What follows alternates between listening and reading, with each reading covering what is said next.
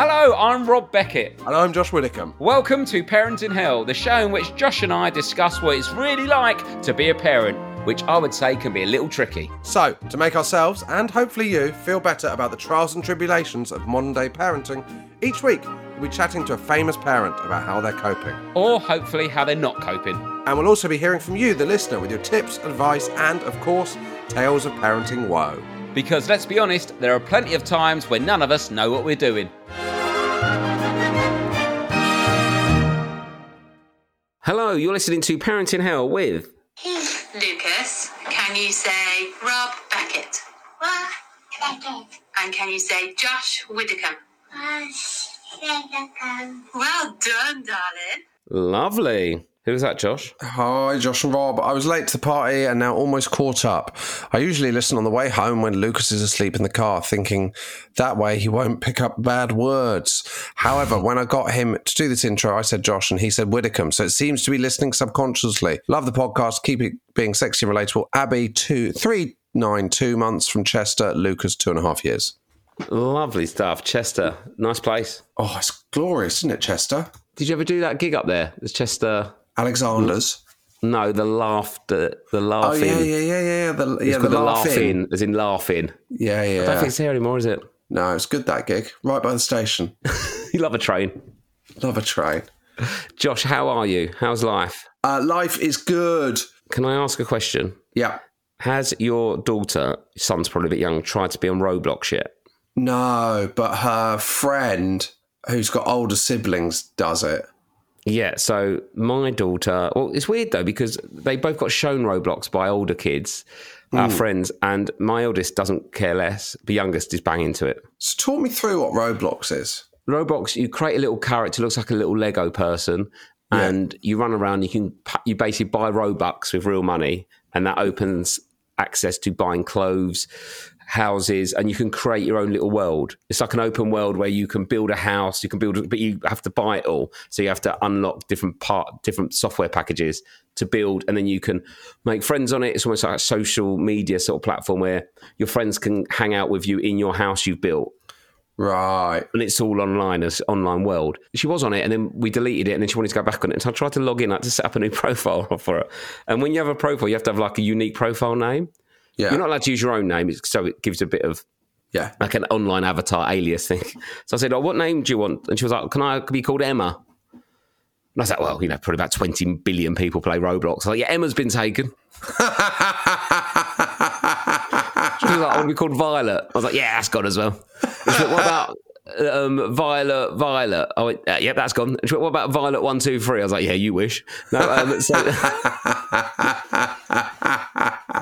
So I think her name's like, I won't say on here because it's weird, but it's something like a Violet Emma 12308 exclamation mark underscore hyphen. Yeah. But she was crying so much, going, I just want to be called Emma. I was like, the fucking Emma's got it. Emma's a fucking dweeb, isn't she? She's the first the nerdiest Emma. And I tell you what, the nerdiest Emma in the world, the person who's got Emma on their Roblox. Absolute joke. Have you had your phone? My phone consistently suggests secure passwords to me that are fucking mental. As if, and then it makes it really hard to just put your own. Mate, I can't. I can't live like this with passwords anymore. There's a password for every. And now you buy something at a shop. Do you want me to email the receipt to you? No, I don't want to sign up to another email because you're not saving the planet by not printing off. You just want my fucking details, you little data harvesting scum. Fuck! I bought a pair of pants. I don't want to give my email address over. I hate it. Do you know what I had the other day, Rob? It was a real blast from the past. This felt like the old days. I needed to get a receipt for my taxi journey. Yeah. Because the train terminated in Reading, and so I couldn't get home. And the TV company said, just get a taxi and bill it back to us. Yeah. I'd forgotten about this. I said, can I have a receipt? And he gave me a paper receipt and he said, put whatever you want on it. I love the way they say that to you, because it's like they don't. These taxi receipts, they've never got their name, address, and VAT number on. No, it's literally like taxi.com, not just like taxi cab. Yeah, and then it's a bit. It's a post-it note with taxi cab written on it, and then you write £400 on it. Yeah, and he thinks he's doing you a massive favour. I know. Like, I was thinking about this because I was trying to think, because I was listening to an interview with Damon Albarn, unsurprisingly. He doesn't have a phone. And they said, how did you do it? And he said, I just started leaving it at home. Yeah. And then eventually, but you're like, but maybe he just lives a life where he doesn't have to do these things. Do you know what I mean? Yeah, because so like if I tried to go out for the day without my phone, the main problems would be paying for parking. Yeah. If I want to get it, so if I was going to the gym, all my gyms now on a phone thing. Yeah. I mean, I don't really go to the gym, and the parking's free there anyway, so it's absolutely pointless. Drive it. Yeah, I wouldn't know where to get. So I wouldn't be able to get anywhere or park when I got there. But if you just want to go cashless and phoneless, you've got no chance. Do you know though, Rob? Do you know who would be an expert in this? Who? The former Shadow Chancellor Ed Balls. that is lovely stuff. Yeah. Can we ask? I tell you what, we should ask him. Yeah, let's chat about your kids, but also, why is everything digital? Yeah. What are you trying to get from us? Yeah, you watch. What are you guys up to up in government? Yeah. But Ed Balls now. We're going to ask Ed Balls, can't we? Is he the full-time host of that show? No, it sort of splits. So you've got Piers Morgan's gone, kaput. Yeah. Madeley's on there a lot. Adil Ray, he pops up. Ben Shepherd. Who else? It's a tough gig that I can't do. I was thinking about this the other day, right? I'd rather just work a normal hour job, please. So our kids now, my daughter now does swimming at 7:45 a.m. We have to drop her off before school to do swimming at this swimming club thing. Right, it's so early. I was speaking to my mate about it. His mate's mate, whose kids go to that big old posh, old school, sort of posh school, where they do water polo. And his water polo is on at 6:20 a.m. in the morning. Oh, and they do water polo 3 times a week. And they have to go to West London to do water polo at 9 o'clock. You're not going to be a water polo player. And even if you are, there's no money in it. But I was like, why have they got to go to West London to do water polo? I was like, because they've made the county team. I went, I bet they fucking have. What? Out of a, excuse the pun, pool of 15 people, they made the top 12. No one's playing water polo, mate. Of course you're in the county team. Oh my God, I am not getting up at 6:20 for that. If comedy gigs were at 6 a.m, I wouldn't be a comedian. I can't operate. I'm so lucky that comedy's in the evening. Oh, I just couldn't do it. My dream tour, though, Rob, would be gigs at 3 p.m. No. Yeah. No, for me, perfect would be 20-minute drive from my house, 11:30 a.m. start, and then an hour and a half, finished about 2 o'clock. That's me done. Yeah. That's me at my best. Yeah. Nice little lie. I am better in the morning.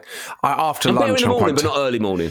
Yeah. But my morning's about 10, 11. That's when I start to really start firing. But it's 10:37 now, so I'm really sticking it. I reckon you should just.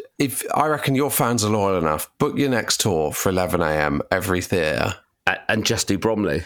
Just do Bromley. Just do a residency at the Bromley Churchill.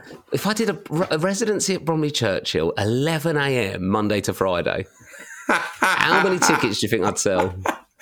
I don't think you'd sell as many as you'd hope. I don't think I'd sell as many as if I travelled around. I'm not, the Peter Kay level. No. I'm shuffling out to 20 people in a 700 seater. Well, do you know who'd know about the economics of that? You keep trying to get into Ed Balls, aren't you? Yeah.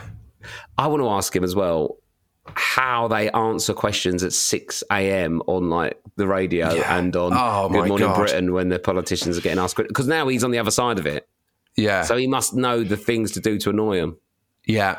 Well, we'll ask him. And why can't they just go, you're lying about that? That's a lie. Rob, I want to eat something before we interview Ed Balls. It's 22 minutes to interview Ed Balls. Okay, all right. Let me go and eat something. Right, here's Ed Balls. Can I just say, I just had a text, you'll love this.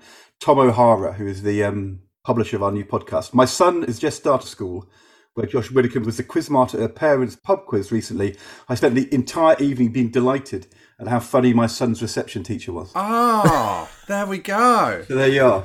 So he thought that you were the teacher? He thought you were the teacher. I'm not sure what that says about him. That is a real kick in the teeth.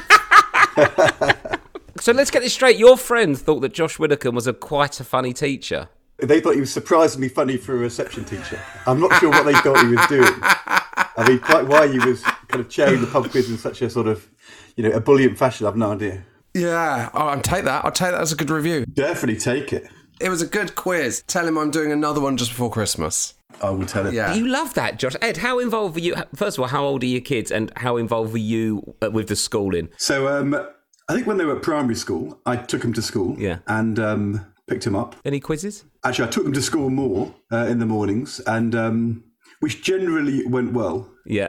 Although I had one really bad experience, which I think probably quite a lot of parents will understand. It was a Monday morning, and my oldest daughter was 5, and we did the whole school walk, and she had a lunch and a bag, and we arrived there, and we got to the gate. Yeah.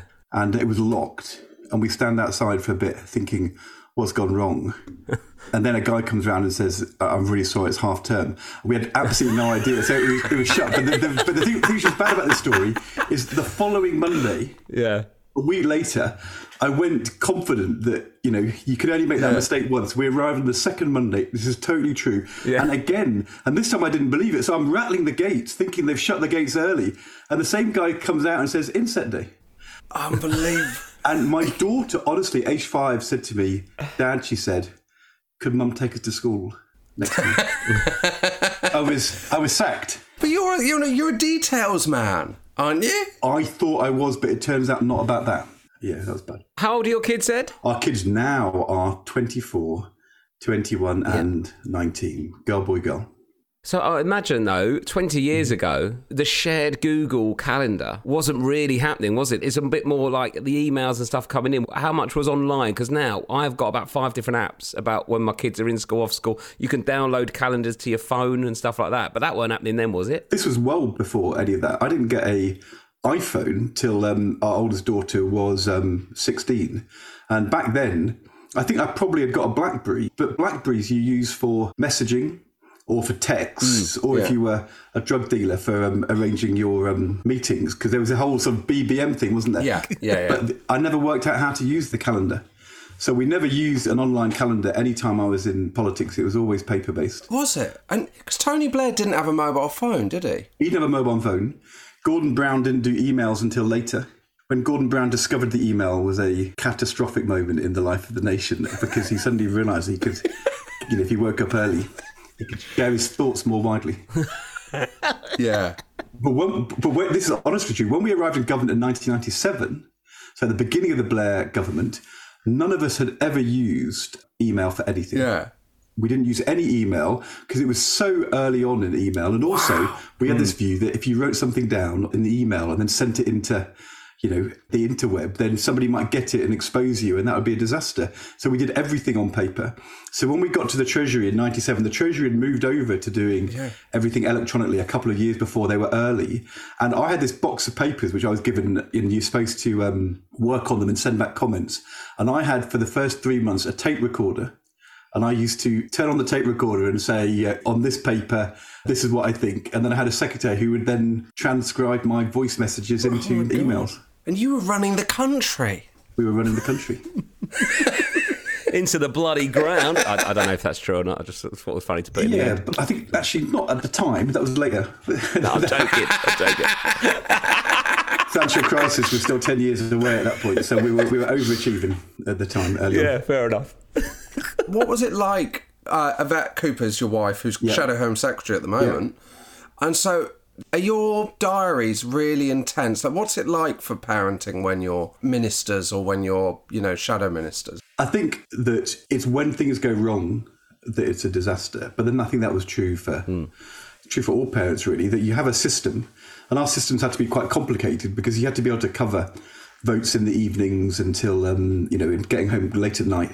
But do you remember in 2001 when there was the train crash at Hatfield and all of the north-south trains, suddenly everybody went really risk-averse and the train time went from being like 2 hours to Yorkshire where we lived to like 4.5 hours. And we had no choice. And so we just used to get these really, really long trains with young kids. So those times where it became much more stressful. But I think fundamentally, life is about having a good mother-in-law. at key moments you can make the call. Yeah. So Yvette's mum was a teacher, head of maths for 20, 30 years, but she was retiring about the time our first child was born. And she said to us, would we like her to do like a couple of days a week? And we said we didn't really, because we needed to get some paid childcare. But if she could come one day a week, but instead, if we could have the second day in reserve, so that any time when things went wrong, you could ring grandma. Oh, that's good. And I think that is, a supportive mother-in-law. Yeah. So you lived up in Yorkshire. Was that your constituency or Yvette's constituency? So no, it was Yvette's constituency, and then it became my constituency later. Mine was next door to Yvette. So she was elected in 97, me not to 2005. By the time I was elected, we had all the 3 children, but we lived in London from like Sunday night until Thursday night, and then we all moved up and we all moved down every week. So all of the children went up and down every week. And what did they do for school? So they were in school in London, primary school, secondary school, but to begin with, they were in nursery school up there on a Friday. And then because, we had to be in Parliament during the working week. Yeah. And so I would, take small kids up to Yorkshire every Friday. It was really interesting. I don't know whether this kind of corresponds with what you've seen with talking to other people. There was a real difference between the gendered attitude of men and women on trains to people doing childcare. If Yvette was travelling up with a pushchair and a government box and 2 kids on a Friday afternoon, all of the men would look at her with kind of great support and sympathy, but they'd never offered to help. Because it was mainly men on the train at that time going home. It was mixed, but it was more men than women back then. Whereas if it was me, you'd get to about, somewhere north of Grantham, and some guy in a suit who'd been away all week and was looking forward to getting home to be with his kids would lean over and say, "Can I help?" and take the baby. Oh, really? So our young children were regularly kind of, nursed by men on the train. They never offered to help Yvette, always offered to help me, getting the bags down. Wow, that's so weird. Fascinating. Because I think what it was, and it was the same with women and men would offer to help me because actually I think I just probably looked a bit desperate. And also, they didn't feel like it was an affront, but to offer to help Yvette might have been a criticism, so people didn't do it. Right, yeah, If we went down on a Monday, nobody offered, ever. Because then what they were doing was they were going back to work. So they'd shut the door, left the kids behind. Our oldest daughter had this toy telephone, which, at a time when telephones were a big thing, actually, you could call it a toy mobile phone, which had this really, really loud ring. And she would have it on the train, and then her phone would ring, and she'd be, be mimicking a mum and dad. And on a Friday afternoon, all the commuters would smile. On a Monday morning, they complained, hated it. Oh, God, this bloody mobile phone, shut her up. Is that because that's what your constituency was up there? Yeah, so, is that why you had to go back? So Yvette was an MP for Normanton, Pontefract, Castleford in West Yorkshire, just to the east of Leeds. And then I was the MP for the next door seat, which was called Morley and Outward. So South Leeds, North Wakefield. And is she still the MP for that, presumably? Yeah, she's been the MP now So do you still go there every weekend? We do. It changed when 2 things happened. One, I lost my seat in 2015, as you know. So suddenly I didn't have the same work reason to have to go all the time. And also as the kids got a bit older, their social life shifted a bit. And they ended up with more friends from school here. Yeah. Yvette goes every weekend for 3 days, 4 days. I don't go every weekend. But we have a Ukrainian family who've lived with us now for a year and a half. So there's always somebody at home. There's always borscht or something, dumplings about to be provided. That's how it works. And do they have kids, the Ukrainian family? They do know. Well, it's a brilliant story. Yvette was doing for Rob Burrows, the Strictly Come Dancing fundraiser promoting neurone disease. And it turns out there is this big network. I never really knew about this, a network between the north of England ballroom dancing world and Russia and Ukraine. Oh, right. And it sort of makes sense because Katya, who I dance with in Strictly, she's a Russian dancer from St. Petersburg who'd come over. Yeah. And we heard about this family. It was actually 2 families where the 10-year-olds were, like the top 10-year-olds in Ukraine at ballroom dancing. Yeah. One dad was in the military, one was in logistics. Both families had to leave Ukraine in a real hurry because they were living in Kyiv and the bombing was happening and they were separated. And so they couldn't practice. Their dance partnership was shattered by the war. And Yvette hears this story and she got onto it. And so one of the families, which is the mum, the older brother and the 11-year-old who dances, come and live with us. Amazing. And the other family, which was an older daughter, the younger son, went and lived about 10 minutes away from us in Castleford. And they've lived there now for, 18 months.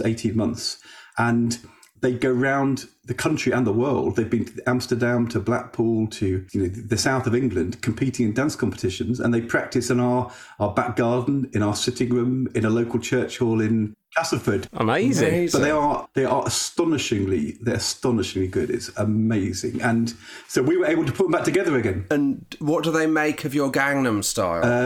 I have showed them. And Not on the first day. They go back to Kyiv. yeah. No, I think I probably did show them the first day, and they were kind of like, I think, no words. I'm not sure what no words is in Ukrainian, but they said it. I told them it was a salsa, and that was a surprise to them. Right. It wasn't totally obvious from the step. So I'm sort of tolerated. It's quite nice because you get to a certain point. Our kids are now slightly at the age where, despite my best efforts, I'm not as embarrassing as I used to be. So how old were they when you did Strictly, though? How old were the kids then?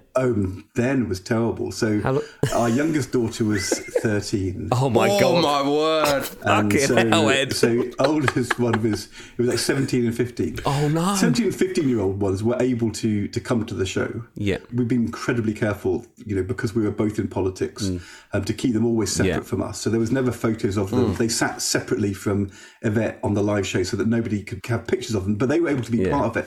But our 13-year-old... Just too much shame, didn't want to come. No, she wasn't allowed to because they had this insurance rule. You couldn't go to year 14. So she was not allowed to come. She wasn't able. Therefore, that multiplied the kind of the embarrassment of the whole thing. And, Dad's are supposed to be embarrassing. I just massively overachieved in that autumn. Yeah. You did it all at once. Did you consult them before you did it? I don't think I... Not Gangnam Style, I mean the show. Like Psy. I'm telling him as well. No. I mean, to be honest, I was against doing it, but Yvette was the person who said do it. So that's why I did it. Oh. She said, you've lost your seat, you've lost your job. What else is there to lose? Jesus. You're not bringing anything into the house. Yeah. No, she said politics is wild, go into it. And I then rang Jeremy Vine, who'd been on it the year before, and he said it was the best thing I've ever done. It was the most life-affirming thing. He said, Eddie said, if you ever want to be governor of the Bank of England, it might knock that on the head, but other than that, go and enjoy it. Yeah. And he said his kids had enjoyed it. And I think actually, in the end, mine did. I was banned, though, from going to parents' evening for 2 years after Strictly. So that's a carrot that for me to dangle. I know, but I'm saying, because see, the complication for our kids has been, I was Secretary of State for schools, for education for 2007, 2010. So if I ever went to parents' evening, the head teacher was always quite keen to come and say hello, which was always a bit embarrassing. If you're 11 or 12, the Secretary of State's here. So I was told that I was allowed to come, but never in a suit. You've got to come wearing casual clothes. That was fine until Strictly. On Strictly, you're suddenly not in a suit. So I was just entirely banned. You just can't come at all. So Yvette had to go and then make notes. I think the only reason I'd end up going on Strictly would be my children demanding it. Do you know what I mean? Well, I can't see that happening. No, I can't see that. Not at 13, 15 and 17. But I think it's what started your next career in a way, is it? What did you say? Oh, it definitely changes things. It definitely does. But in a sort of... in a way which is simultaneously good and worrying. Because the thing people would always say to me is, after Strictly, I mean, in the street, I even get it now. People come up to me and say, are you Ed Balls? And I'll say yes. And they'll say, I used to really, really hate you. They say, but I don't anymore. And you sort of think, okay, I mean, I know you mean that nicely. But then the other thing is that they'd say, we always knew you were a politician. It's good to see you've now become a human being. And actually, the idea of politicians not being human beings is kind of like a dangerous thing, because in a democracy, if the non-human people are the only ones who are willing to be politicians, what kind of democracy do you end up with? So it's always worried me a bit. Well, the one we've got at the moment, I think. Well, I know. But there's this big prism of glass, which is really thick, called being a politician. And what Strictly let me do was step outside of it for a bit. And so people see you in a different way, maybe in a more clear way. I don't know. The other thing I learned was that you had to...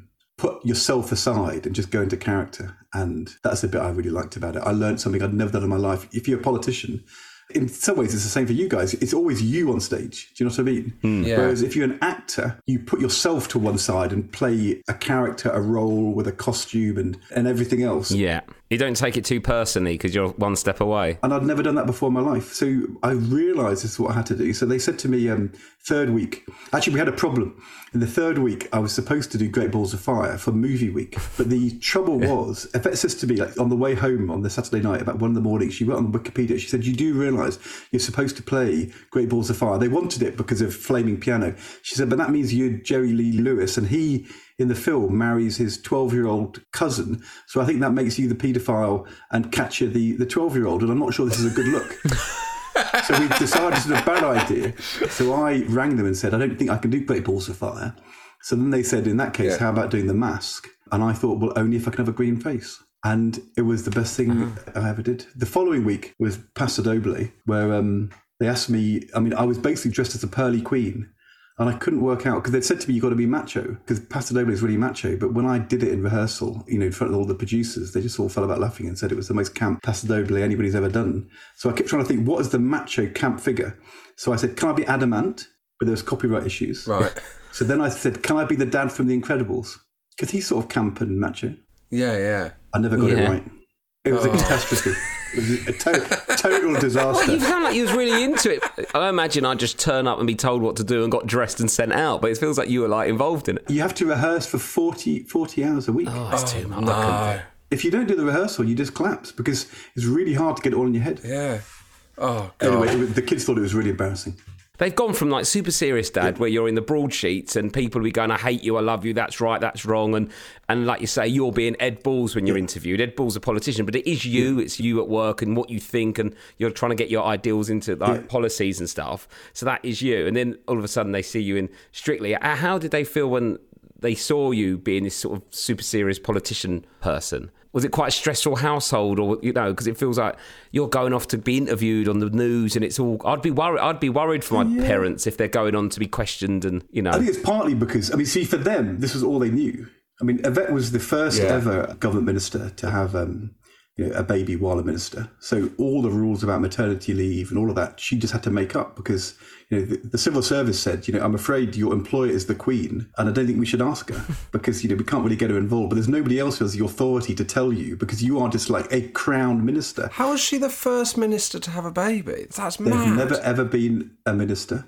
Nobody had ever had maternity leave. All the issues about how do you work out how to go away for a period and then come back again when you could then going to be responsible for all the things which happen in the intervening period because you always are. She had to work it all out themselves. But on the other hand, what it meant was, I remember the children being really little and, a 2-year-old saying, where's mum? And I'd say, there she is, just point at the TV. She's on breakfast TV. She said, oh, fine.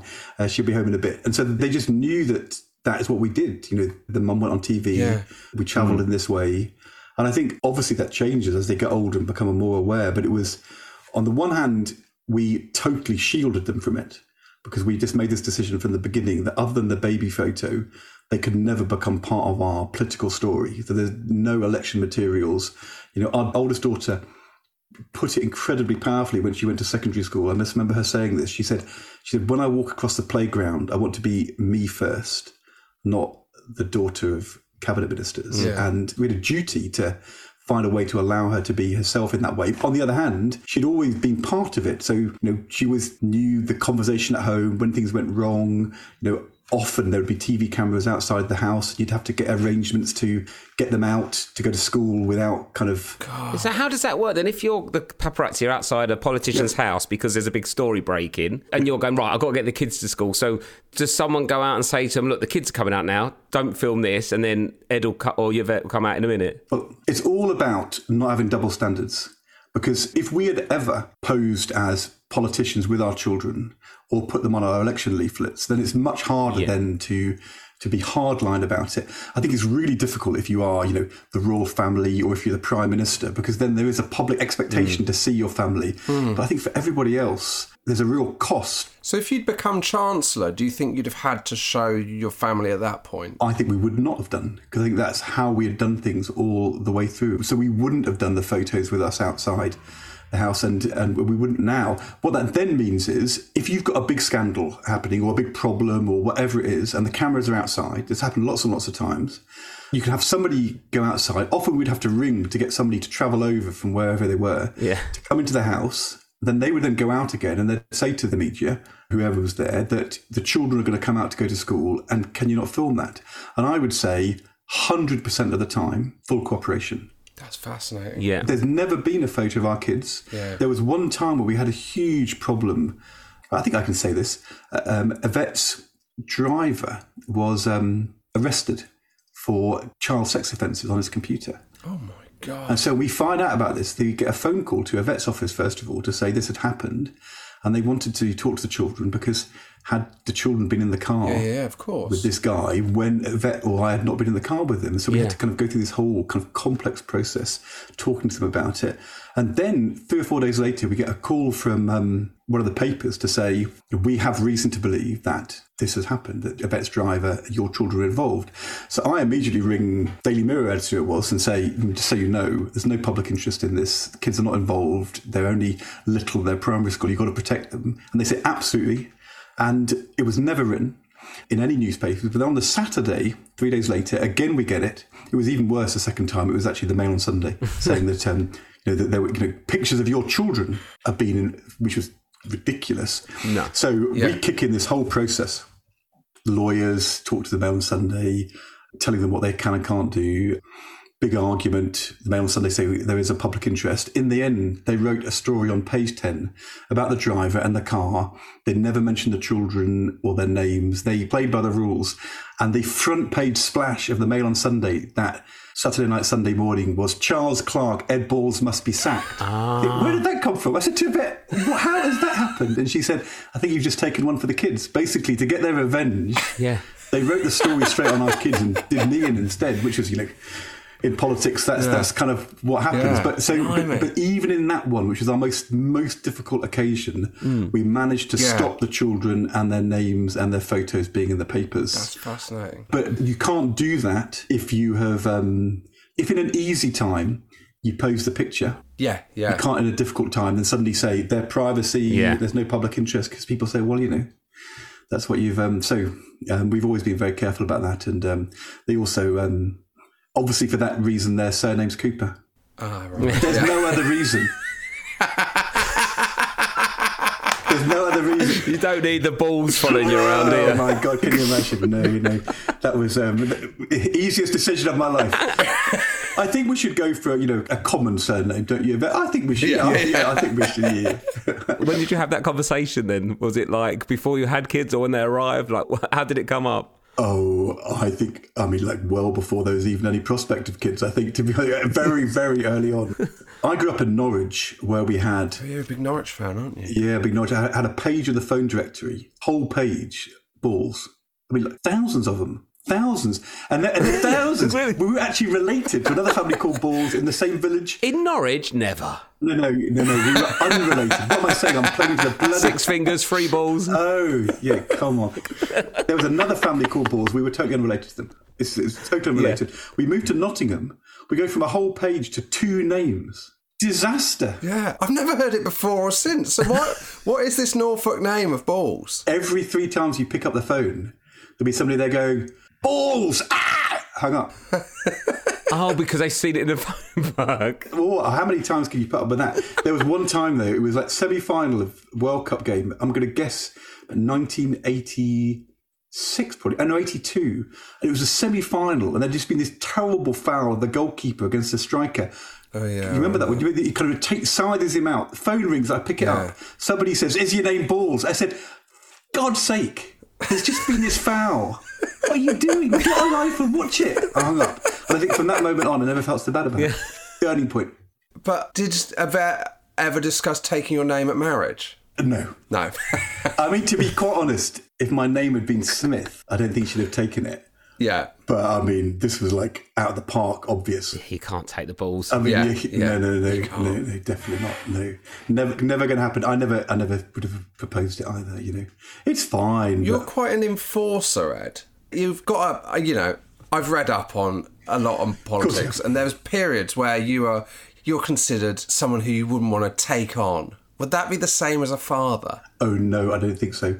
I mean, the thing is, there's always a bit of caricature in politics, and if you're bigger or bulkier in the House of Commons, cartoon's important, but there's also some truth in it. I mean, I look back on my time in politics. There were times when we were definitely too macho when we were younger, and I sort of regret that. And I'm doing this podcast with George Osborne, which we're just about to start, which I'm sure you'll mention a bit.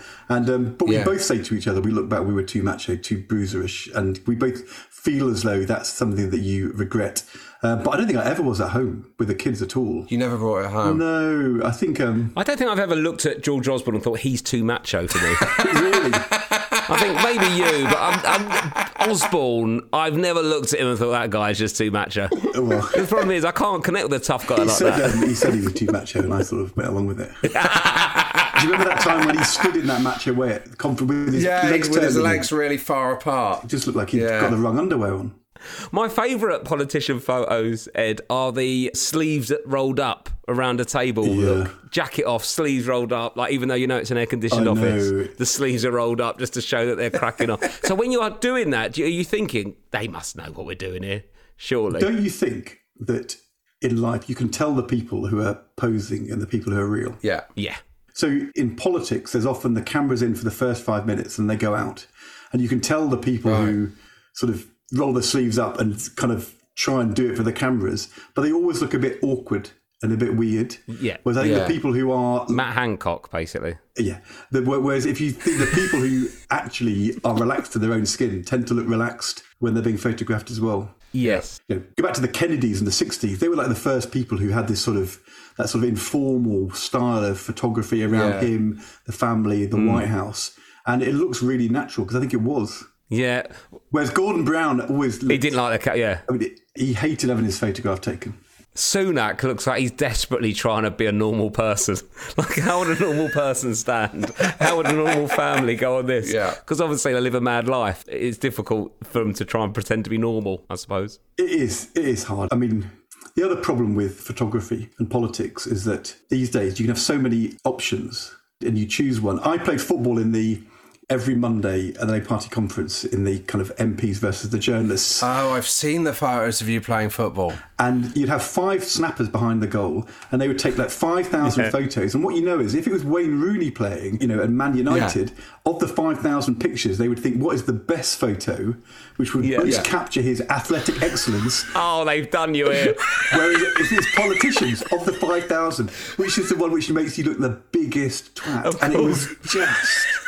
every year, and you just have to sort of, take it on the chin. I mean, the warm-ups were always a nightmare. You cut someone's eye, didn't you? No, You elbowed someone. No, I did not actually. In the head. No. He threw himself at my elbow. Honestly, it was that way around. I was turning to shoot, and as I put my arm out to shoot, I didn't realise it had stitches until after half time. I mean, I felt bad about it in retrospect, but at the time, I just thought, why did he block my shot? It was totally undeliberate. Ed, these photos, they have done you so dirty. There's not even one of you just stood still waiting for the ball. Every photo's like a mad action shot. There must have been loads of them, but they all got cut. You must have stood still once. I know, but honestly, the athletic, brilliant ones, they never make the papers. Yeah. They're not the ones we sell. No. And it's just life. Yeah, that is life, isn't it? So for Rishi Sunak, it's hard because they're always, of course the editors are always looking for the worst photo if it's politics. Yeah. Which Prime Minister would you prefer as your parent?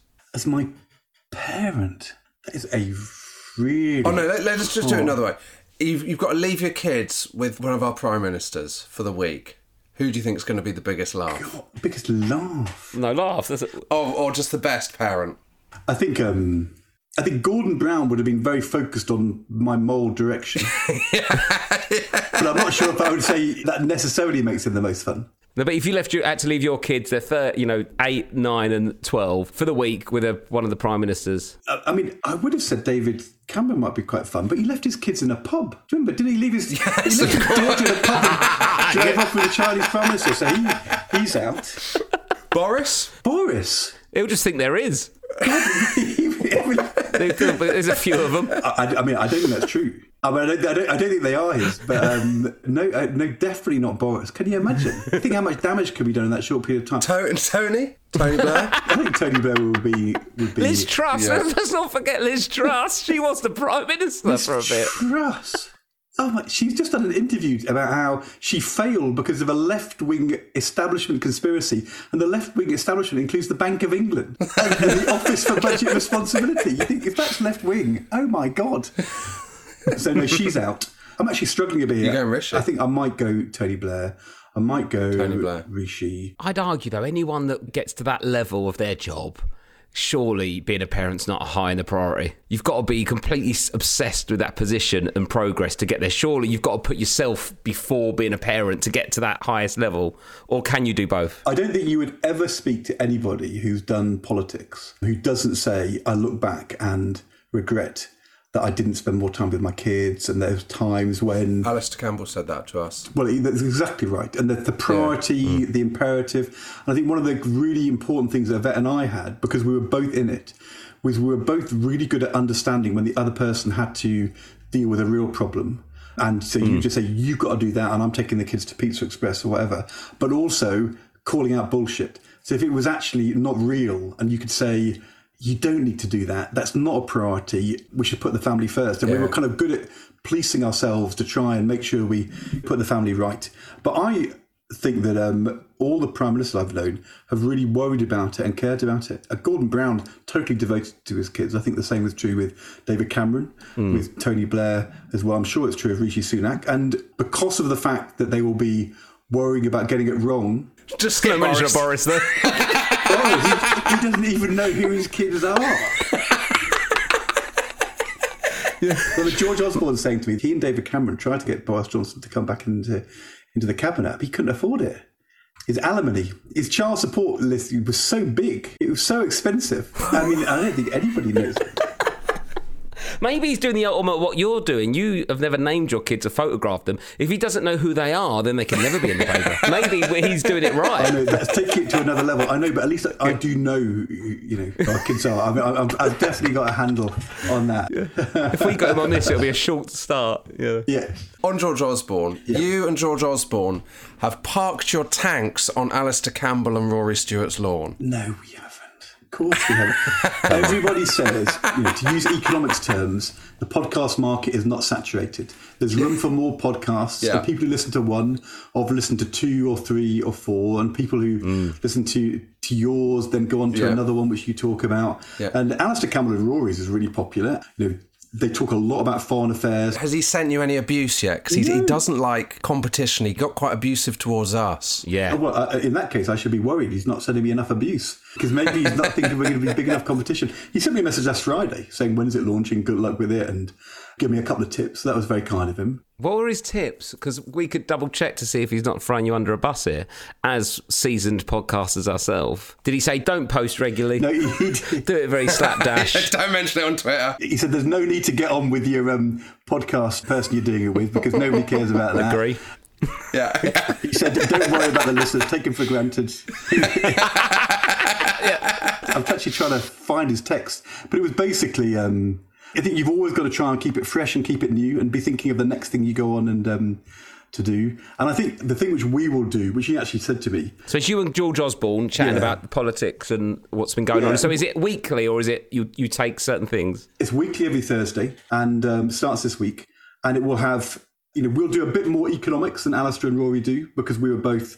in the Treasury, he was Chancellor, I was Economic Advisor, I was Shadow Chancellor, but we'll also still be quite about politics. And I think that compared to the Alistair Rory one, we'll probably be a bit more insider because George and I were there a lot longer than Rory was, kind of on the inside of decision making. And we'll talk about, what's big in politics, what's the big thing happening which is going to affect the next election and the economy, and then maybe the thing which people haven't spotted is going to be a big deal, which we'll try and highlight. What's that? Can you have a little inside scoop of what that might be? Well... And then they can listen to it in more detail on your pod. You can. We might talk about what's happening in... Should I invest in AI companies, Ed? Is that what's going to... I don't think... George Osborne, maybe. I'm not really the right person to give you advice on investing, although I'd be quite careful about crypto if I were you. But, there's been a big rise in oil prices at the minute. What does that mean? How's that going to affect inflation? What will that mean to fuel duty prices?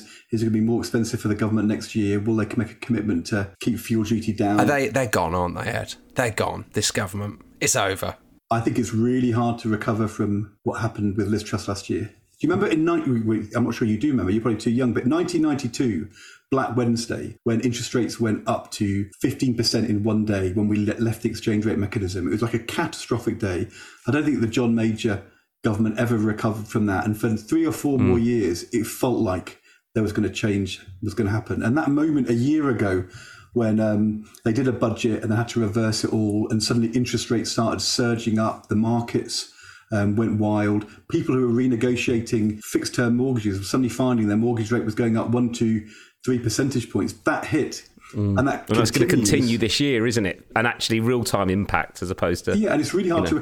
Well, the difference is, back in 30 years ago, everybody had kind of floating variable mortgages. So your mortgage rate changed day to day. Whereas once you go to, like now, lots of people have their mortgage fixed for 1, 2, 3 years.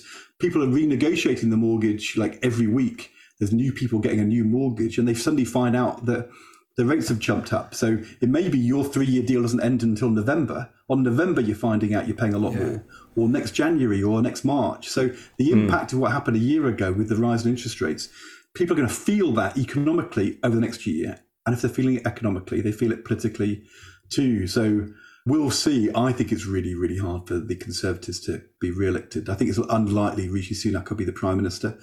I think it's more likely now Keir Starmer's going to be. And is he a laugh? Next Prime Minister. Is he a laugh? Well, okay, that's the end of that. If he hosted a quiz, would they go, this new reception teacher's really quite surprisingly funny, like they did with Josh Whittaker? So I actually saw him yesterday. Yeah. Yesterday we had the launch of one of my new, one of the things about being a father is you have to find new ways to embarrass your kids. Yeah. And so we decided to form, it was Robert Peston's idea, a post-punk band. Oh, my word. For Centrist Dad. Oh my Ed, no, don't do it to your children. I'm getting stressed just hearing about this. Go on. So it's you and Peston. Yeah, we only started 3 months ago. John Wilson, our cultural life, son of Bob Wilson on bass, Chris Taylor on guitar. We start with the Ramones, Clash. What's your role in the band, sorry? I'm the drummer. You're the drummer. I'm the drummer. We ended with our last song with Teenage Kicks, Undertones. But before that, our penultimate song was the Sex Pistols. Oh, my word. Robert Peston singing, Robert Peston am an anarchist. Singing. I am the Antichrist. Peston's a singer at the York Rise Street Party. And as we're looking out onto the crowd of the hundreds, the throng who had come to see Centrist Dads in their launch, people standing together was Ed Miliband and Keir Starmer. Oh, my God. Both bopping away because they both live basically in this street. Yeah. And Keir Starmer sent me a text after to say he was brilliant. But I watched very carefully. He did not sing the words to Anarchy in the UK. Did he not? He's very careful. Very, very wise, Lovely. if you ask me. Very wise. And so what's he like as a dad? I think he will make a lot of time to make sure that his kids have time and come first. And I think one of the hardest things to do is carve out that time, but you've got to. Yeah. And I think he does. And I think, I know his wife pretty well as well, Vic, and I think they really think hard about making sure that they support their kids. Do you think Centrist Dad are going to go on to some bigger gigs, or is that it, one gig and done? I think I set the bar low, but our kids were slightly surprised on the upside. I found a photo. If you type in Robert Peston singing, it's actually worse than you playing football in photos, which is hard to say, Ed, no offence. But how tight was the drumming? The drumming looks great. I can see you there. I'm in there. You're drumming under a gazebo behind Peston. Oh, my God. I drummed so hard I got a blister on my left finger. Did you? Yeah, it did actually. No, it was, I don't know. I mean, maybe the end and the beginning, but who knows? We may get rebooked. What did your kids think of this, Ed? They are totally against the name Centrist Dad. Yeah. I think it's like really, really embarrassing and ridiculous. Yeah. They weren't totally sure of the song list. I said, look, I wanted to do Dua Lipa or Lizzo, but unfortunately Peston couldn't do it. It wasn't in his range. So we had to return to the Smiths because that was a bit more comfortable. Did he do the Smiths? Yeah. He did Morrissey. He did Heaven Knows I'm Miserable Now. Oh, my word. With a bit of syncopation on the drums. Imagine if you were just walking past and you saw this happening. No, this is what happened. Yvette said she was standing like 3/4 way back. And she said, all the time we were playing, people kept walking past and saying, is that Robert Peston? And people were genuinely mystified. It was surreal. Wow. How can this possibly... There's a video, Ed. Do you know there's a video? There's a video. There's loads of videos. It was on Good Morning Britain this morning. Oh, right, yes. Oh, we talked about that as well. We had a discussion on Good Morning Britain this morning about should there be etiquette at gigs? Should you, if you're a performer, singing or whatever, should you be able to say that you want the audience to be quiet, not talk, not sing along? No, I think at that point you've lost the crowd. If you're having to tell them to sing along or be quiet. That was the argument. We had this brilliant response from she was absolutely called Rowetta. Oh yeah, from Happy Mondays. Mondays. Happy Mondays. Oh my God, she totally laid into our other guest who had done the etiquette thing, Lucy May Walker. I can say to you, there was no worries about etiquette during Centrist Dad's set. Sing, talk, dance, anything went. Well, it looked like it went pretty well, to be honest, Ed, from the videos. Camden New Journal, if you want to see a zoomed-in shot of Ed Miliband front and centre, as he always is. As I said, I keep trying to kind of up it. Until this moment, I think my best one was climbing Kilimanjaro with Little Mix. So that wasn't embarrassing. They would have loved that, wouldn't they? Well, no, actually, my son said, just don't not get to the top if Little Mix do. Oh, yeah, God. Because you think how embarrassing that would be in school. I said to him, what are you talking about? They're trained athletes. They're the fittest 20-year-old women in the world. What are you on about? He said, please don't let me down. And did you also say to Yvette, I'm just going away to climb a mountain with the fittest 20-year-old women in the world? he did. And there's a charity attached, is there? Don't care. I said, Little Mix and Danny Dyer. Little Mix and Danny Dyer, of course. Or as my daughter says, the Danny Dyer, not the old guy, the Danny Dyer from Love Island. The proper Danny Dyer. Oh, it was her, not the dad. The Danny Dyer, not the old guy. So it's just you and 20-year-old women, Ed? And a few, Alexander Armstrong, Dan Walker. So there's a few of us. It was for comic relief, so that was cool. And then the other thing I've done, which is in the same category, is I played the banjo live at the Royal Albert Hall on BBC One in front of Her Majesty the Queen with Harry Hill and Frank Skinner and 30 members of the George Formby Society for the Queen's 92nd birthday concert. We played When I'm Cleaning Windows. You've had a weird life, haven't you, Ed? Ed, did you want to be a politician, really? Deep down, you wanted to be a musician, didn't you? Let's be honest. We came off afterwards. We were waiting to go on for the encore. Prince Charles says to me, because I knew him quite well on his education, he says to me, what has happened to your life? What have you done? And I had no answer. I didn't know what to say. I think it's better now, Ed. Isn't this more fun than being a politician? Oh, it's definitely more fun and with less stress. But, politics is really important. And are any of your kids going into it? I don't think so at the moment, but, I would like them to. But I think it's a hard thing to do in modern society because it's so exposed and so harsh. But, you want the next generation to be inspired to make the world a better place.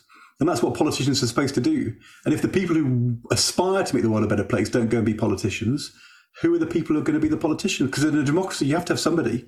If it's the bad guys or the people who are out for themselves, well, where will we be as a country? So if I could inspire them to do it, I'd love to. But, they've seen it from the inside, so they know how tough it can be.